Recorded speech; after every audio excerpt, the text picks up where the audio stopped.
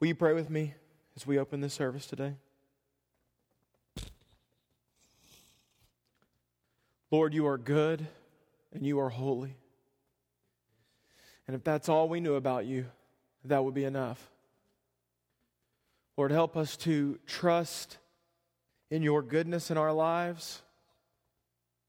Help us to pursue your holiness. Lord, would you make us every day more into the likeness of your Son, Jesus Christ? So that we, Lord, may bring you glory first and foremost, but so that the nations may know that you are God and God alone. And that the people may see that you are worthy of worship and honor and praise. And that we may extend the love that you have extended to us to other people. Lord, we know that your word says the way we most actively and truthfully show that Jesus is alive and living and is and was who he says he is and was, is when we love each other and when we obey your commands. Lord, you are good and you are holy. And we cling to those today as we begin this study into the 10 commands of the Lord, the 10 words of the Lord. Bless this time. Open our hearts and our minds that we may see you. It's in the precious and matchless, the singular and the worthy name of Jesus we pray. Amen. We're going to come back to the book of Exodus today. As a matter of fact, we're going to be in Exodus chapter 20. We're going to be where Katie just read. I know that if you saw her read all the 10 commandments, you were probably shocked and thinking, we're going to get through all the 10 commandments today? Well, you know that I'm not going to do that. You know that I can't do that. As a matter of fact, we're going to go through one a week. So get ready for that. But we are going to go through a little bit of an introduction today and the first commandment today. We're going to continue our story of deliverance. Last week, we discovered that God was he was taking his people to a new level. To this point, they had been a people, right? They had been just a group of traveling former slaves. You know, they were God's people, but for them, they had been in such an exile in Egypt for so long. They had been in slavery for so long. They didn't know what it was like to be his people anymore. And so for the next couple of weeks, what we're going to do is we're going to see how God has and is continually shaping the people of God into his people. Last week we discovered that God was taking his people to a new level. To a new level. And as we'll find out today, he's going to take them to a people who worship. A people who worship the one and only God. A religious people. Last week's story was bright and vivid. It was a story of the God of the heavens coming down and meeting with his people. We saw that God came down in thunders and lightnings, and the earth trembled, and that a cloud swirled around the mountain, and there were great trumpet blasts that only exceeded in magnitude and sound. And then we saw specifically that God spoke to his people.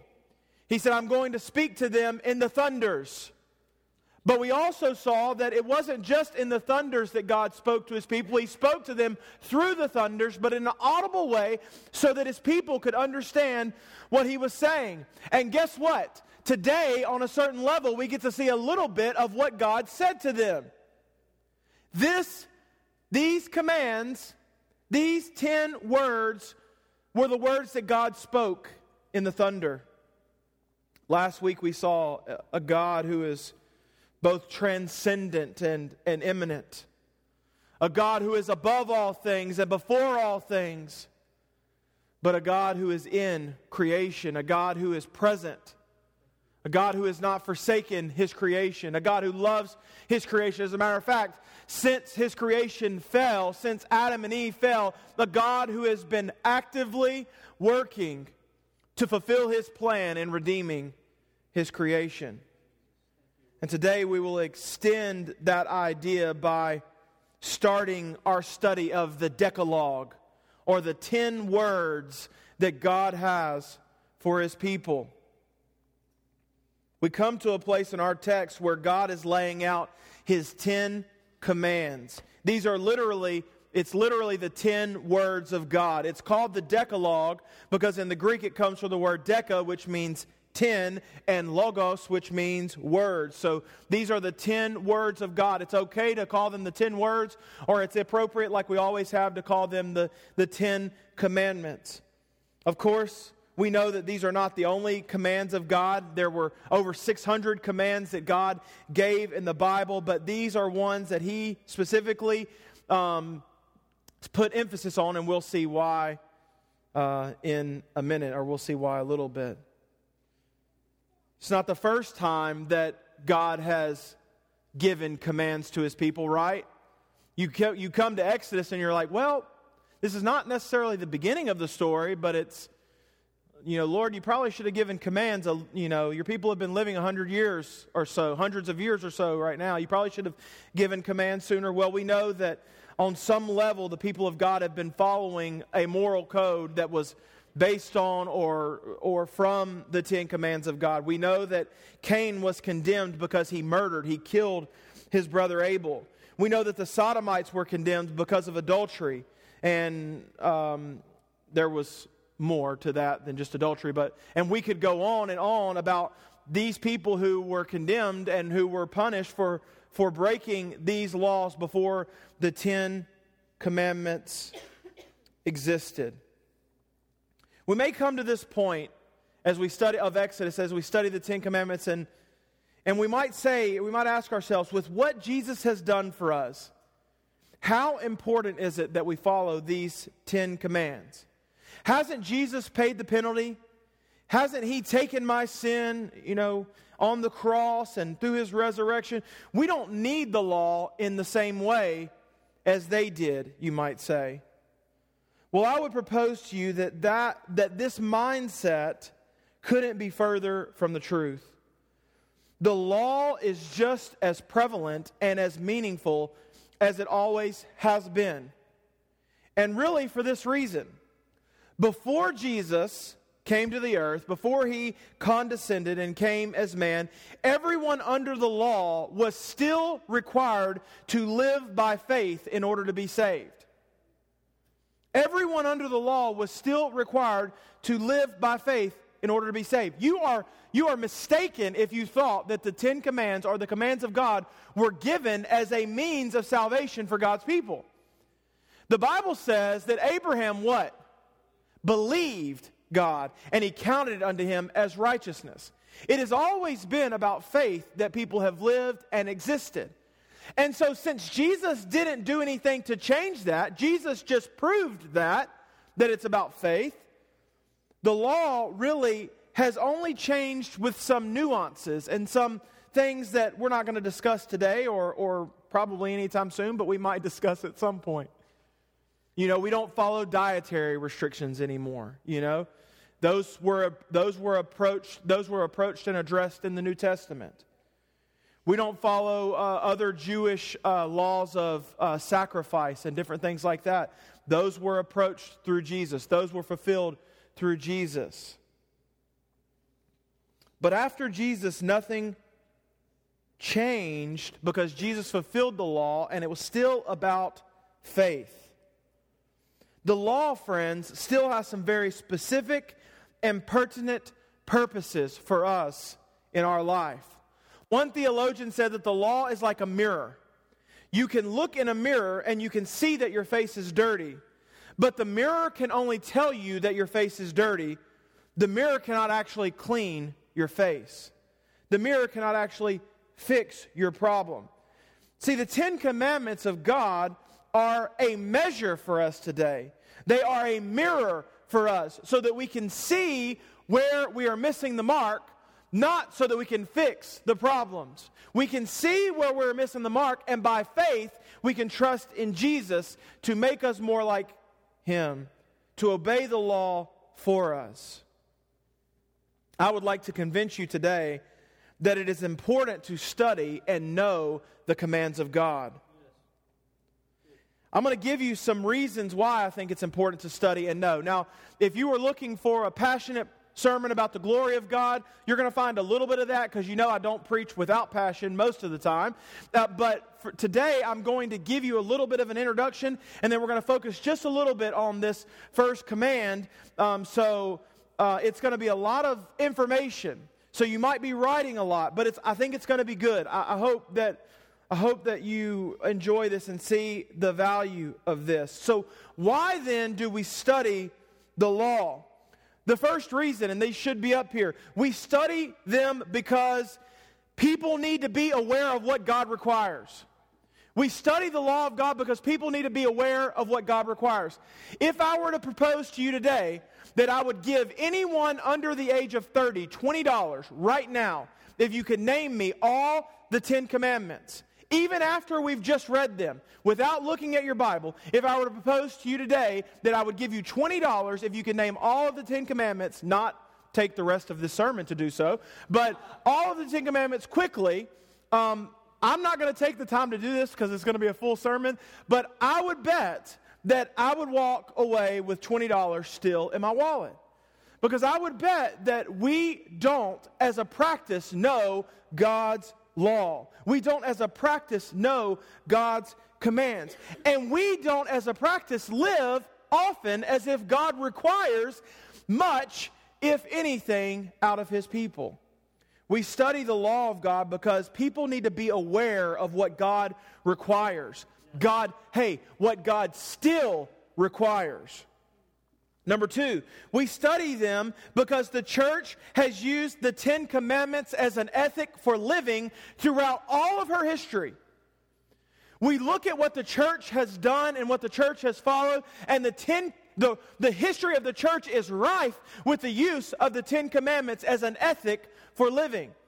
Friends, I want to tell you, we are not in some bubble. Just because we are modernized and we have computers and we have every answer at the tip of our cell phone, the tip of our thumbs, the tip of our fingers, it does not mean that we are a much more intelligent society. It does not mean that we have much more knowledge than they've ever had. Because I will tell you, the people who developed the phone only did that because people started with rocks and sticks. Do you understand? People started with rocks and sticks. Whatever that dude, no, that's Bill Gates. What's the Jobs' name? Steve Jobs, there you go. He had exponentially more than the person who invented the car. And he had exponentially more than the person who invented this and this and this and this and this. I could go on, but that's sort of a side sermon / rant, and we're not going to be there. We don't exist in a bubble as a church. Vintage Church or any other church doesn't have a special knowledge or a special way of doing things that the church throughout all of history hasn't known or done. You have to understand that. Now, I think we do things differently than often many churches today, and I think that's a good thing. But we don't live in a bubble, and the church throughout history, which is something we look to as information, we look to see what God has done in the church throughout history, has used the 10 Commandments as an ethic. So I think as the church in modern history, we should also. Number 3, we study them because the 10 Commands are the foundation for the Old and New Testament. As we look at the 10 Commandments, we are able to understand the actions of God in the Old Testament. And as we look at the 10 Commandments in the Old and the New, we are able to understand our need for God in the New Testament. Number 4, we study them because the law is from God. It gives us a picture of the heart of God. And friends, listen, the law is good. The law is good. It gives us a picture of the heart of God. The Lord said to Moses, hey, I'm going to tell these people how to operate. This didn't just appear out of thin air in a cloud, even though he comes down in a cloud, but this has been on the heart of God since before creation. Before creation, God had it on his heart that his people should live under a certain standard and in a certain way and follow this in order to be obedient to him, and he presented that to them in this way. But also, friends, the 10 Commandments are good. If everyone followed the 10 Commandments perfectly, there would be no need for prisons. If everyone followed the 10 Commandments perfectly, there would be no need for any other laws. There would be no need for copyright laws. There would be no need for patent laws. If everyone followed the 10 Commandments, there would be no cheating in high school. There would be no NCAA investigation right now of the basketball teams and shoe companies. The law of God is good. And it doesn't make people good, but it makes a good people understand what is necessary to follow God. Or let me rephrase that. It makes a people who have been made good understand what is necessary to follow God. We study the 10 Commandments because they are foundation of the Old and New Covenants. We study them because the law is from God and it gives us a picture of His heart, and the law is good. We study them because they are central to a modern day ethic. They are central to not only a New Testament and an Old Testament ethic, but a modern day ethic. Now, I know that we live in a society that does not live under objective truth, that does not live under moral law. As a matter of fact, the only objective truth I think the secular society has is to see how many of God's laws they can break. The only objective, now listen, we're on that, we believe that, but hey, the only objective truth often that Christians follow is to see how many of God's laws we can at least skirt, we can at least step up to, or break. We study them because they are central to a modern ethic. They teach us how to live.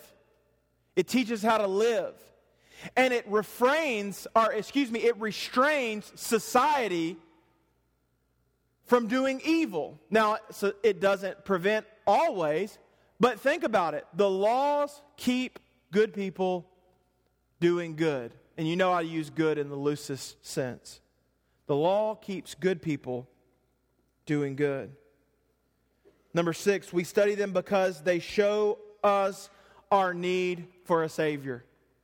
In all of this, and I've used words like good, and I've used words like keeping the whole law, but in all of this we know if we just try for one day to keep the whole law, we know how incapable we are of being good. We know how incapable we are of keeping the law, and so we are pointed to the need of an intercessor. We are pointed to the need of someone who will step up and do it for us. And hey, spoiler alert, that's what Jesus did. That's what Jesus did. He not only kept the whole law, but He made us good.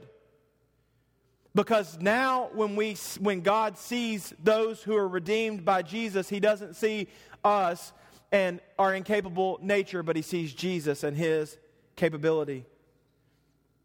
The 10 Commandments are vastly important to knowing the heart of God and knowing what God requires of His people. It isn't just important to know why we observe and study the 10 commandments of God, but we also need to develop and enrich our passion in how we view them. It isn't just important to say objectively, well, this makes sense as to why we study the 10 commands of God. We need to enrich our passion. We need to strengthen our desire to know the commands of God, to love the commands of God, and to follow the commands of God. Now, I've taken this next little section from a few commentators, and really it's from my own mind and these commentators and from just common theology and common ideas. But I want to give you, I think, 5 things here, and I know this a lot. But I don't know if you saw Jeremy do it and people have done it in the past. If you want to wait till it's all up, it'll all appear on the screen. You can take a picture of it instead of writing them all down. That might help you. And that's a good idea. I know this a lot. I don't typically have this many points, so you can bear with me because there's like 15 or something like that. But this is how I've come up with this so that we can look in how or why we can take value or be passionate about the commands of God. And the first is this: they are congruent with the rest of Scripture.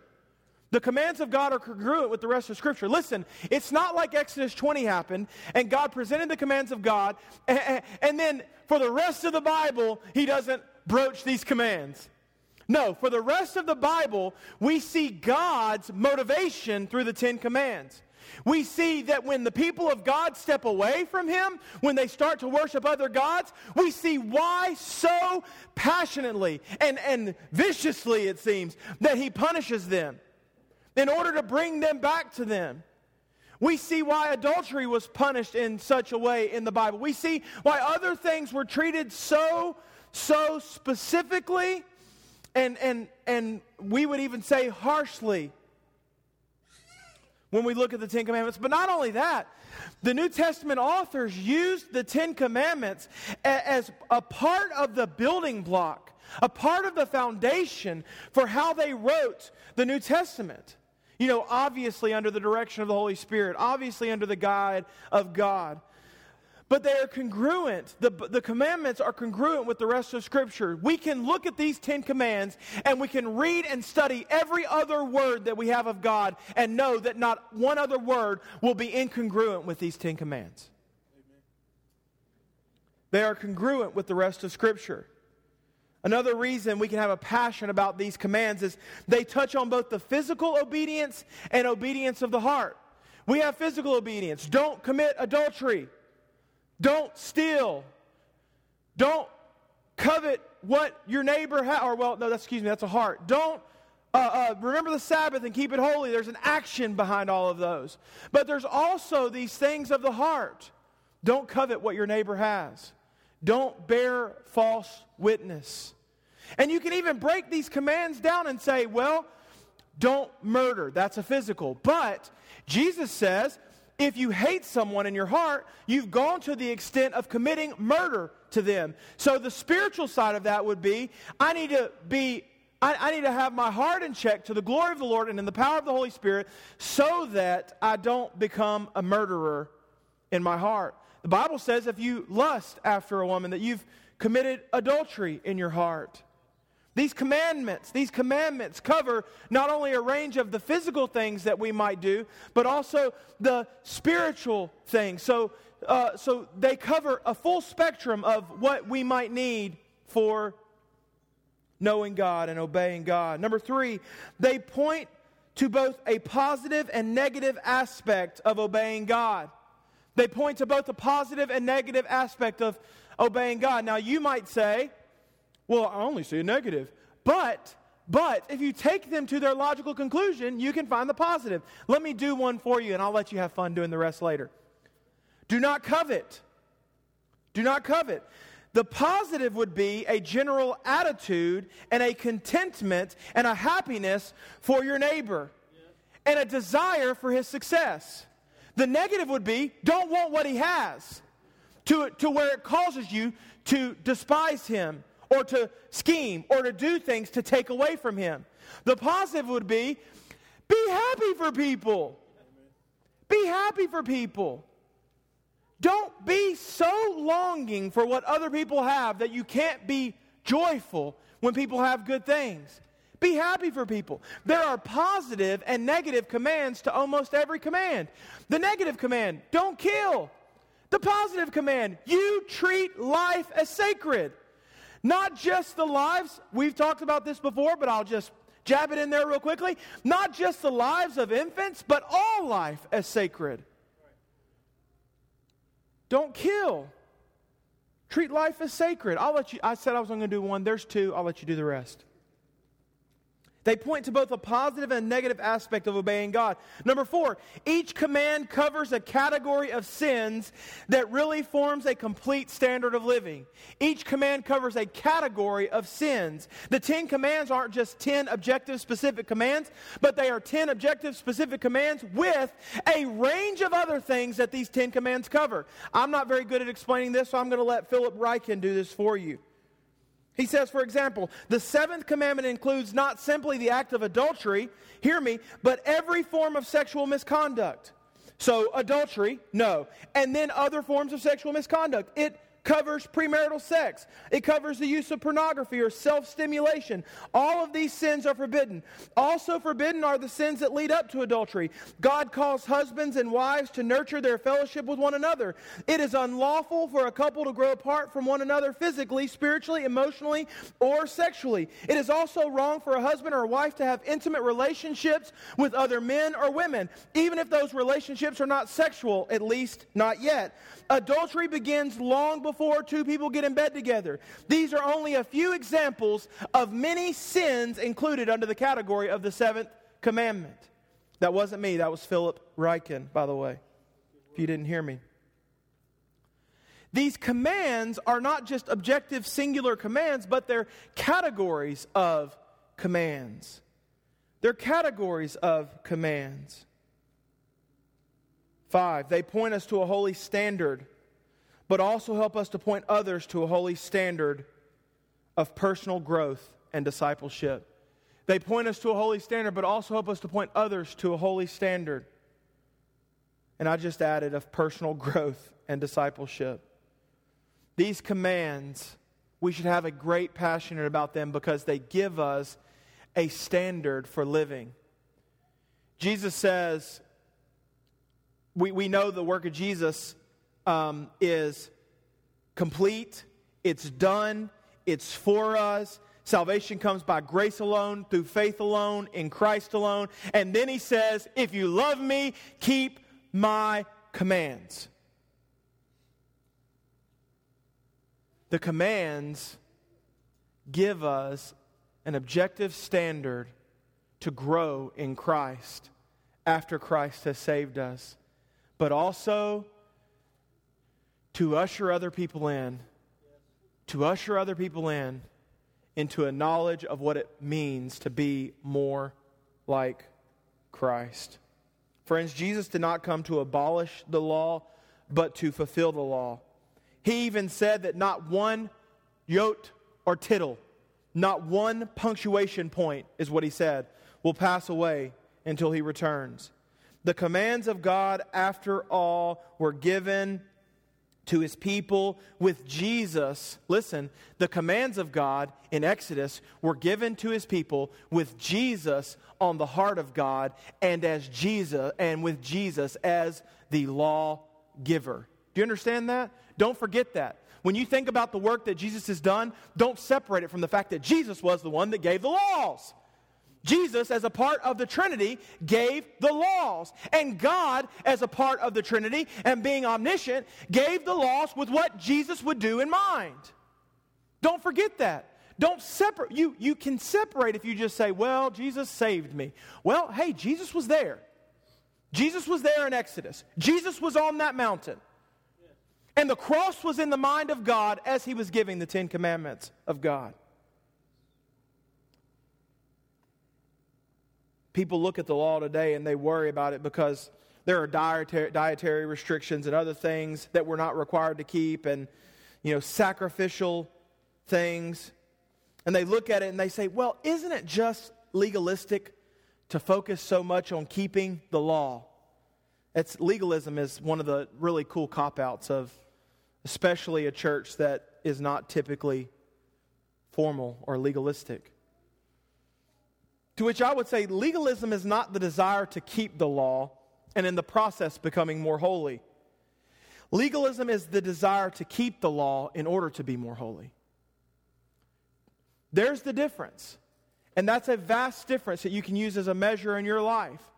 Legalism is not the desire to keep the law and in the process be more holy. Legalism is the desire to keep the law in order that you may be holy.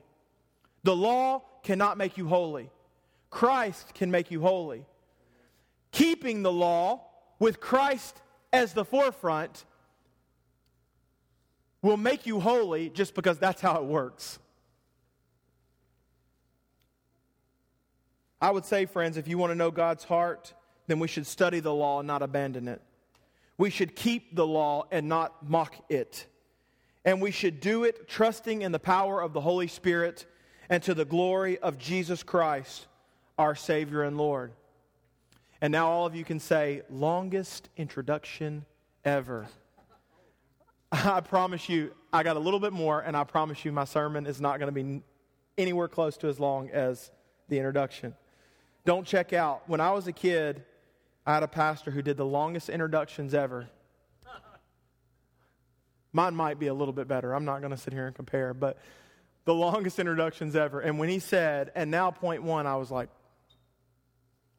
put my head in my lap, and I was done. So hopefully you didn't do that today. And maybe by drawing attention to it, you especially won't do that. So with that in mind, with what we've said about the law in mind, I want us to look at this first command really quickly. Read with me Exodus chapter 20. Read along with me Exodus chapter 20, verses 1 through 3. And God spoke all these words, saying, I am the Lord your God, who brought you out of the land of Egypt, out of the house of slavery. You shall have no other gods before me. That's the first word of the Lord. The first command of God's people. The first word is to have no other gods before Him. Now, I'm not going to spend a tremendous amount of time on this point because, in a sense, monotheism, or the belief that there is only one God, is something that we all follow pretty strictly. But I do think that although we have grasped it theologically, sometimes we struggle to ascertain that same view practically. So I think we need to focus on this monotheistic view from a practical standpoint today. I want to answer two questions, and these are the two small points that we'll have today. I want to answer two questions today about the first command that I think will be helpful for us in our lives. The first question is this: why would God give this command to His people? Why would God give this command to His people? And the second question is, how do we keep it today? Why would God give this command to His people, and how do we keep it today? This first and great command is foundational to all other commands in the Bible. It is our singular worship of the one true God that sets the standard for holy living and general obedience to the Lord. It seems that God's people would have recognized this, but He thinks it's important for all of His people then, and all of His people now, and all of His people in His future to understand this command. So God gives this command. Why did God give them this command, and why is this command necessary for all of us? First, I think because they came from a strictly polytheistic society. They came from a polytheistic society. Egyptians had many gods. Other nations had many gods. As a matter of fact, if your nation didn't have many gods, you would be the weird one. It was in God's nature from the beginning to be monotheistic. It was what He taught Abraham. It's what He taught Noah. It's what He taught Moses, and it's what He's confirming in these commands. But it's not what everyone else around them was doing.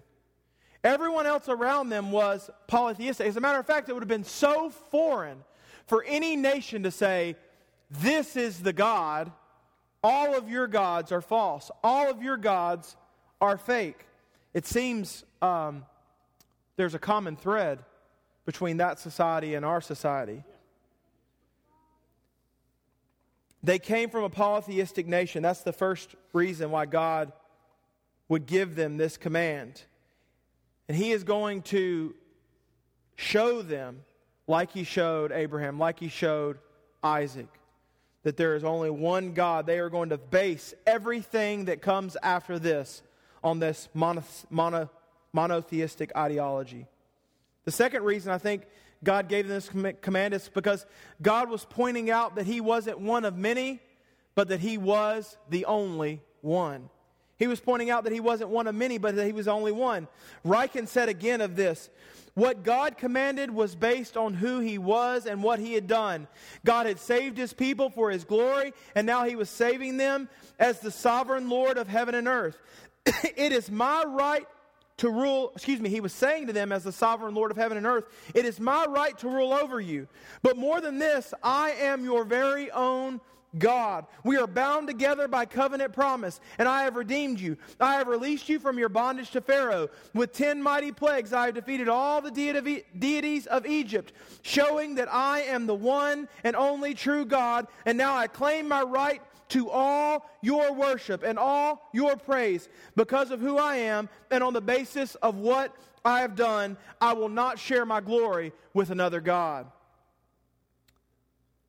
God was pointing out that He was the one and only, and not one of many. When God is saying no other gods before me, He is not admitting that there are multiple gods and He is the best.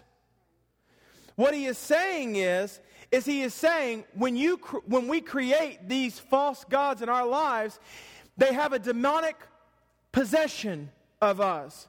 When idols are created, and the Bible says that man resisted the Creator and worshiped the creation.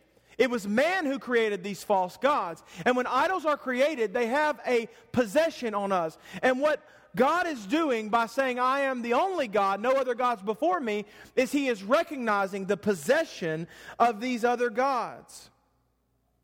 It was something that Joshua dealt with later. It is something that idolatry and this possession has been something that people have dealt with throughout all of history. But Joshua says in Joshua 24, he says, choose this day who you will serve, whether it's the God your father served across the river or the Lord. But as for me and my house, we will what? Serve the Lord. It's a constant struggle of God's people as they intermingle with other nations, as they become and conquer other nations who have hundreds of deities, if not more. Even though they are not real, they still have a mental hold and a mental possession on people. And the Lord is telling them that He is the only God, as can be seen by the indefensible destruction that He left behind on the outskirts of Egypt. If you have any questions about whether any of those gods are real, just ask Pharaoh's army. Whoops. Ask Ra. Ask Ra. Ask Isis. Ask the other gods that were to cover the water, and were cover the ground, and were cover the harvest, and were cover the moon and the sun. Ask them if there are any other gods. You can't. Because God says, if you remember, I took care of them. God is pointing out that He is not one of many, but He is the one and only. He is giving them the motivation to keep the rest of the law. Now, I know some people cringe when they see me parenting. And they cringe when they hear me talk about it because it's not the way you would parent. And I would just say, in many instances, you're probably wrong. And I'm okay with you cringing. And I'm not saying this to be arrogant, but I know that I'm a good parent. I know that I'm a good parent because I'm following the objective standards that I've seen as laid out in Scripture. Now, you need to hear me, okay? I'm not about to say that I'm a God, and you're going to take this in a context, and you're going to tweet it, or you're going to put it on Facebook, and then they're going to, whoever controls us, not really anybody, is going to come and try to shut us down. But practically, parents are gods to their children. You have to understand that this is allegory here, okay? Remember, like gods to their children. You feed them, you provide them with shelter, you give them love, you teach them life, and many other things. They also answer to you. As a proverbial God to your children, you set standards or adopt standards that they follow. You do this as a means of warning them. You show them your power as a means of warning them. Sometimes you even do that with a cloud of smoke and thunder and lightning. For my children, they have had some 10 plague type experiences. So as I build on my authority in their life, they begin to trust that I am consistent and that my authority, listen, this is very important, my authority is enough motivation to do right. So I say to my son recently that he and I are the men of the house and that we protect our ladies. We don't disrespect mommy because we love her and we treat women kindly. This happened. But I also say that she is my wife and I love her more than anything, and that it angers me when people treat her badly. And then I say something like this: I'm going to spank you if you treat your mother like that again. In a sense, I am exercising my authority over him as a means of motivation to do right. And just as a parent does, if you exercise your authority and you're consistent in your authority, then sooner or later they will see that you are the God of that house. God says, I am the only God, as can be seen by the authority that I exercised over Egypt, as can be seen by my sovereignty since creation, as can be seen by my provision throughout this wilderness wandering, and as will be seen from here to eternity. And this is your motivation, that I'm the only one that can do this. You know, if I go to my parents' house and Bennett does something wrong, and I'm going to punish him, and my dad says, no. And he looks, this is what my dad says, believe it or not. My dad used to beat the fire out of me. But anyway, so he looks at Bennett, and he says, Brice, he was just doing this. And Bennett looks at Pocky, and I say, and my dad looks down, and Bennett looks at me, and I handle business. Because my dad is not a God in my son's life. And he can look to my dad for help, but my dad will not provide the answers. My dad will not provide the motivation. Because I am that last authority. I am that last authority. And friends, God is saying, I am that God.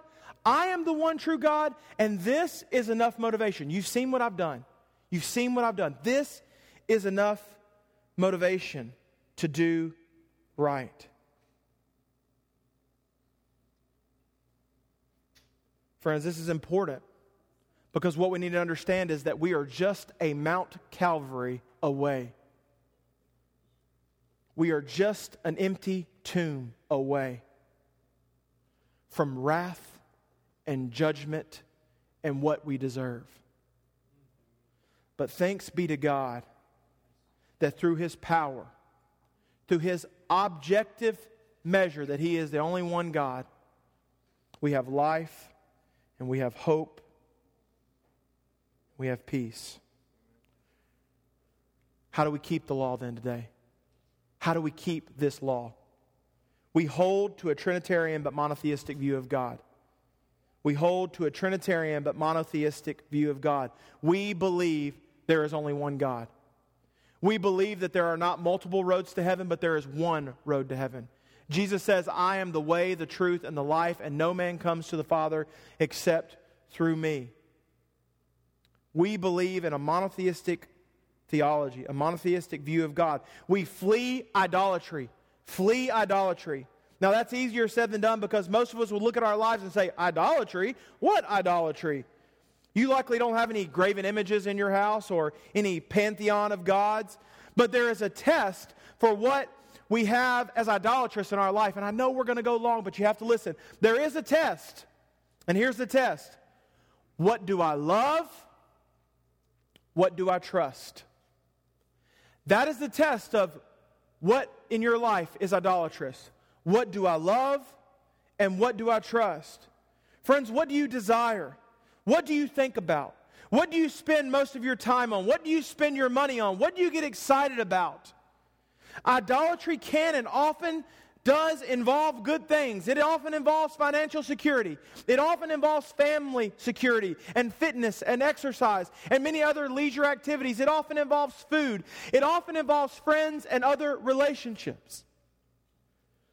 We must look at ourselves, we must ask ourselves, what do we love? And then try to determine, listen, this is an important distinction, then try to determine, not do we love this thing more than God, because all of us would probably say, oh no, I don't love that more than God. Not do we love this more than Jesus, but does my love for this prevent me or hinder me from keeping the first and second commands? To love the Lord our God with all our heart, with all our soul, and all our strength. And to love our neighbor as ourselves. We must ask ourselves, what do we love? How do we love it? Does it hinder us from loving Jesus and from loving others? What do you love?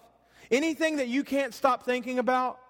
anything that you give all of your heart, anything that you put all of your faith in, or you put your faith in, anything that you put before God, anything that you give all of your love, heart, and emotions, thoughts, it is an idol. It is an idol. What do you love? Most of us think we're doing pretty well on the Ten Command front, or you might have thought that before today, and then we all just got tripped up on number 1. Can't wait for the rest of the 9, huh?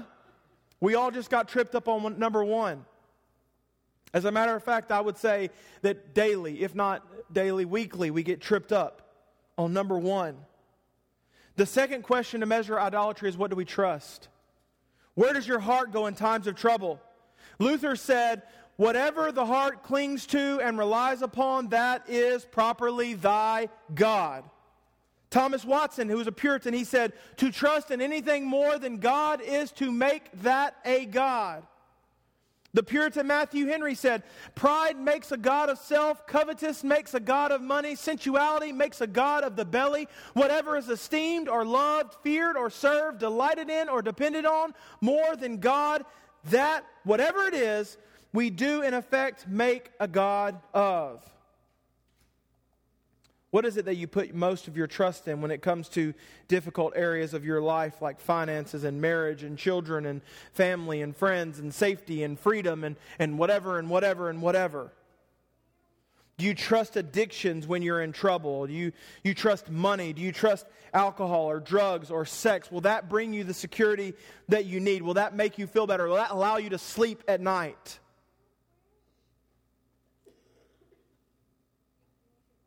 Anything we trust more than God is a cheap substitute and is an idol.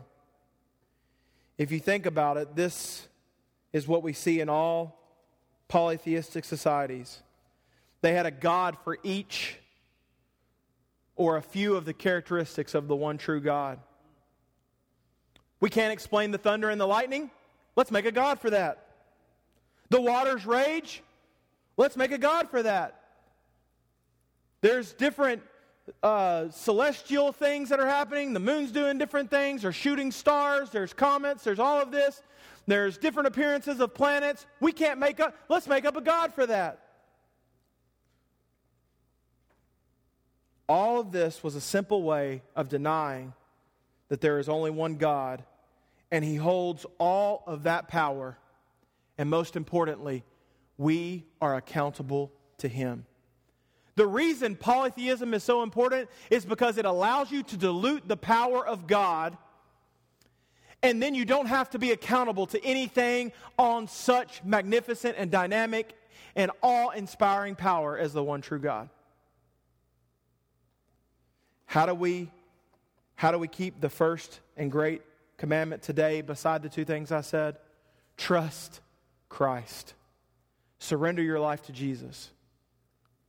Stop pursuing anything above and beyond what is preventing you from pursuing Jesus Christ first and foremost in your life. Repent. Change your mindset about the way you were going. Turn 100, that was the 360, I think. 180 degrees. Turn 180 degrees. Repent. Trust Jesus and follow Him. Pray with me today. Lord, you are good and you are holy.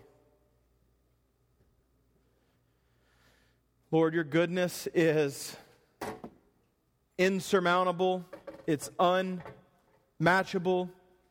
It is unlike anything we've ever known. Your holiness is to be desired and to be pursued and to be cherished. Lord, help us as a people to put no other gods before you. Help us to trust you. Help us to love you. And help us to live for you as the single, all-powerful God of the universe, the one we are accountable to. It's in the name of Jesus we pray. Amen.